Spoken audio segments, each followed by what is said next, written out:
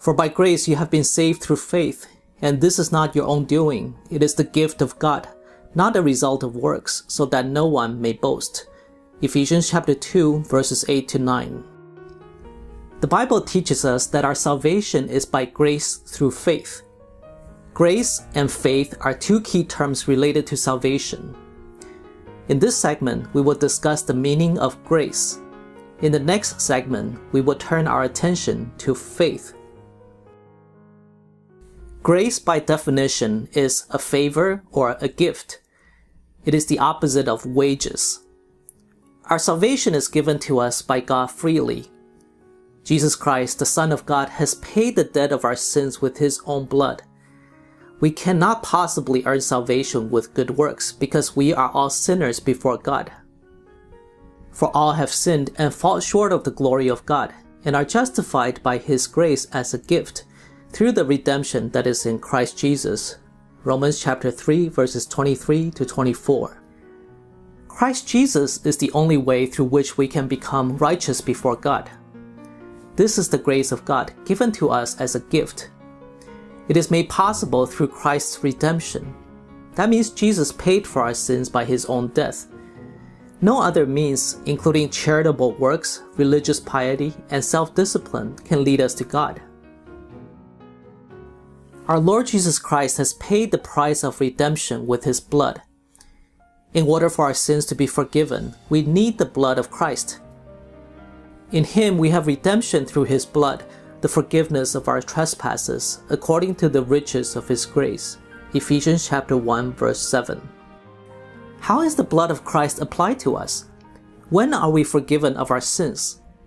The Bible tells us that we are justified freely by God's grace through the washing of regeneration.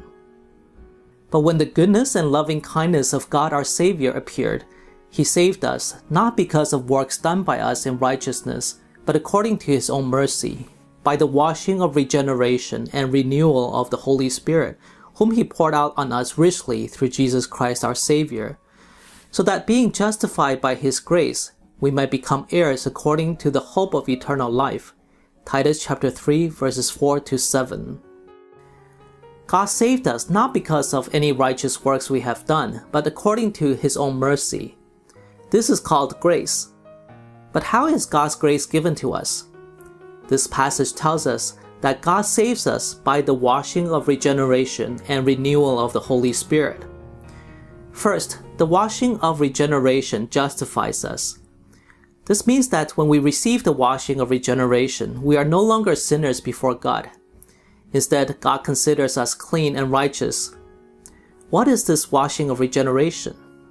When we look up the word washing and its related words in the Bible, we understand that it is a reference to baptism into Christ, and that this washing is for the purpose of the remission of sins. For example, Saul was told to be baptized in Acts chapter 22, verse 16. And now why do you wait? Rise and be baptized and wash away your sins, calling on His name. At this moment, Paul had been called by the Lord Jesus, but he was still a sinner.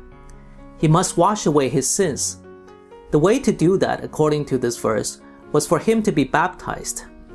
That is why after the ascension of the Lord Jesus and the outpour of the Holy Spirit, the disciples baptized all those who accepted Jesus. Peter said to the crowd, "Repent and be baptized every one of you in the name of Jesus Christ for the forgiveness of your sins, and you will receive the gift of the Holy Spirit." Acts chapter 2, verse 38.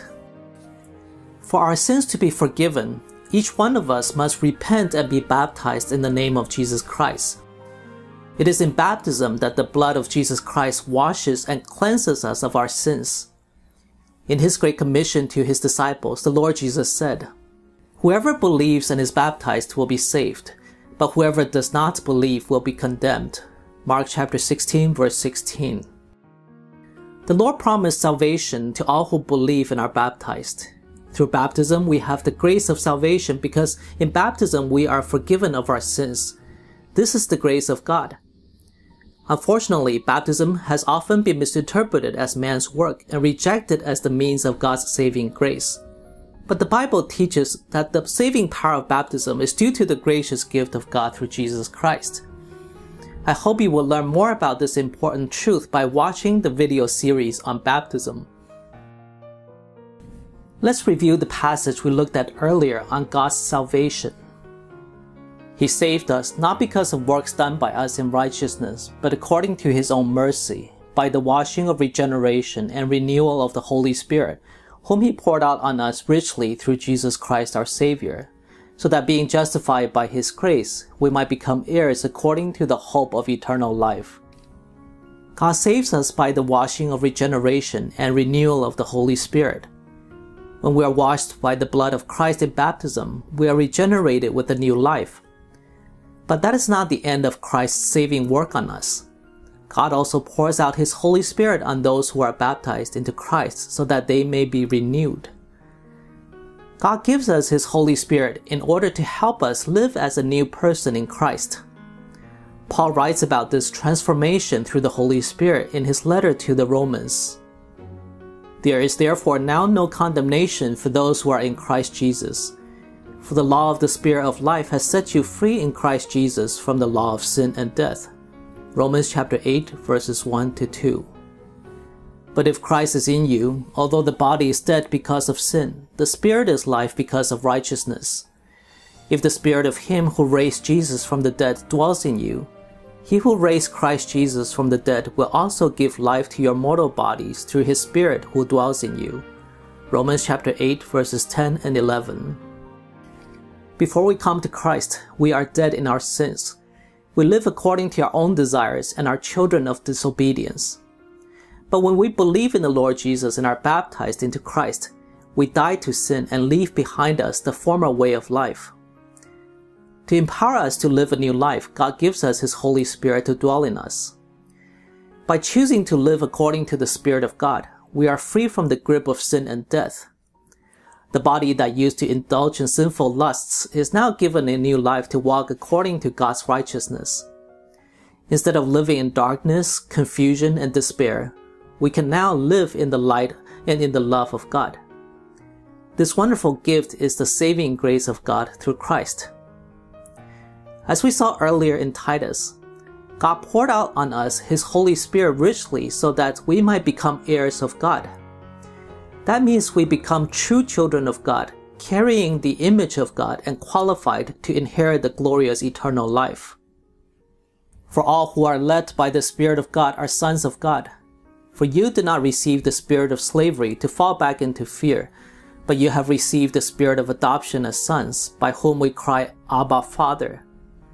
The Spirit Himself bears witness with our spirit that we are children of God. Romans chapter 8, verses 14 to 16. Believers of Christ can have the precious gift of the Holy Spirit in them. It bears witness that they are the children of God. It also enables them to live as true children of God. What a gift of salvation! This gift will be yours too if you accept Jesus as your Lord and Savior. In the next video segment, we will learn from the Bible about how to accept the Lord Jesus Christ.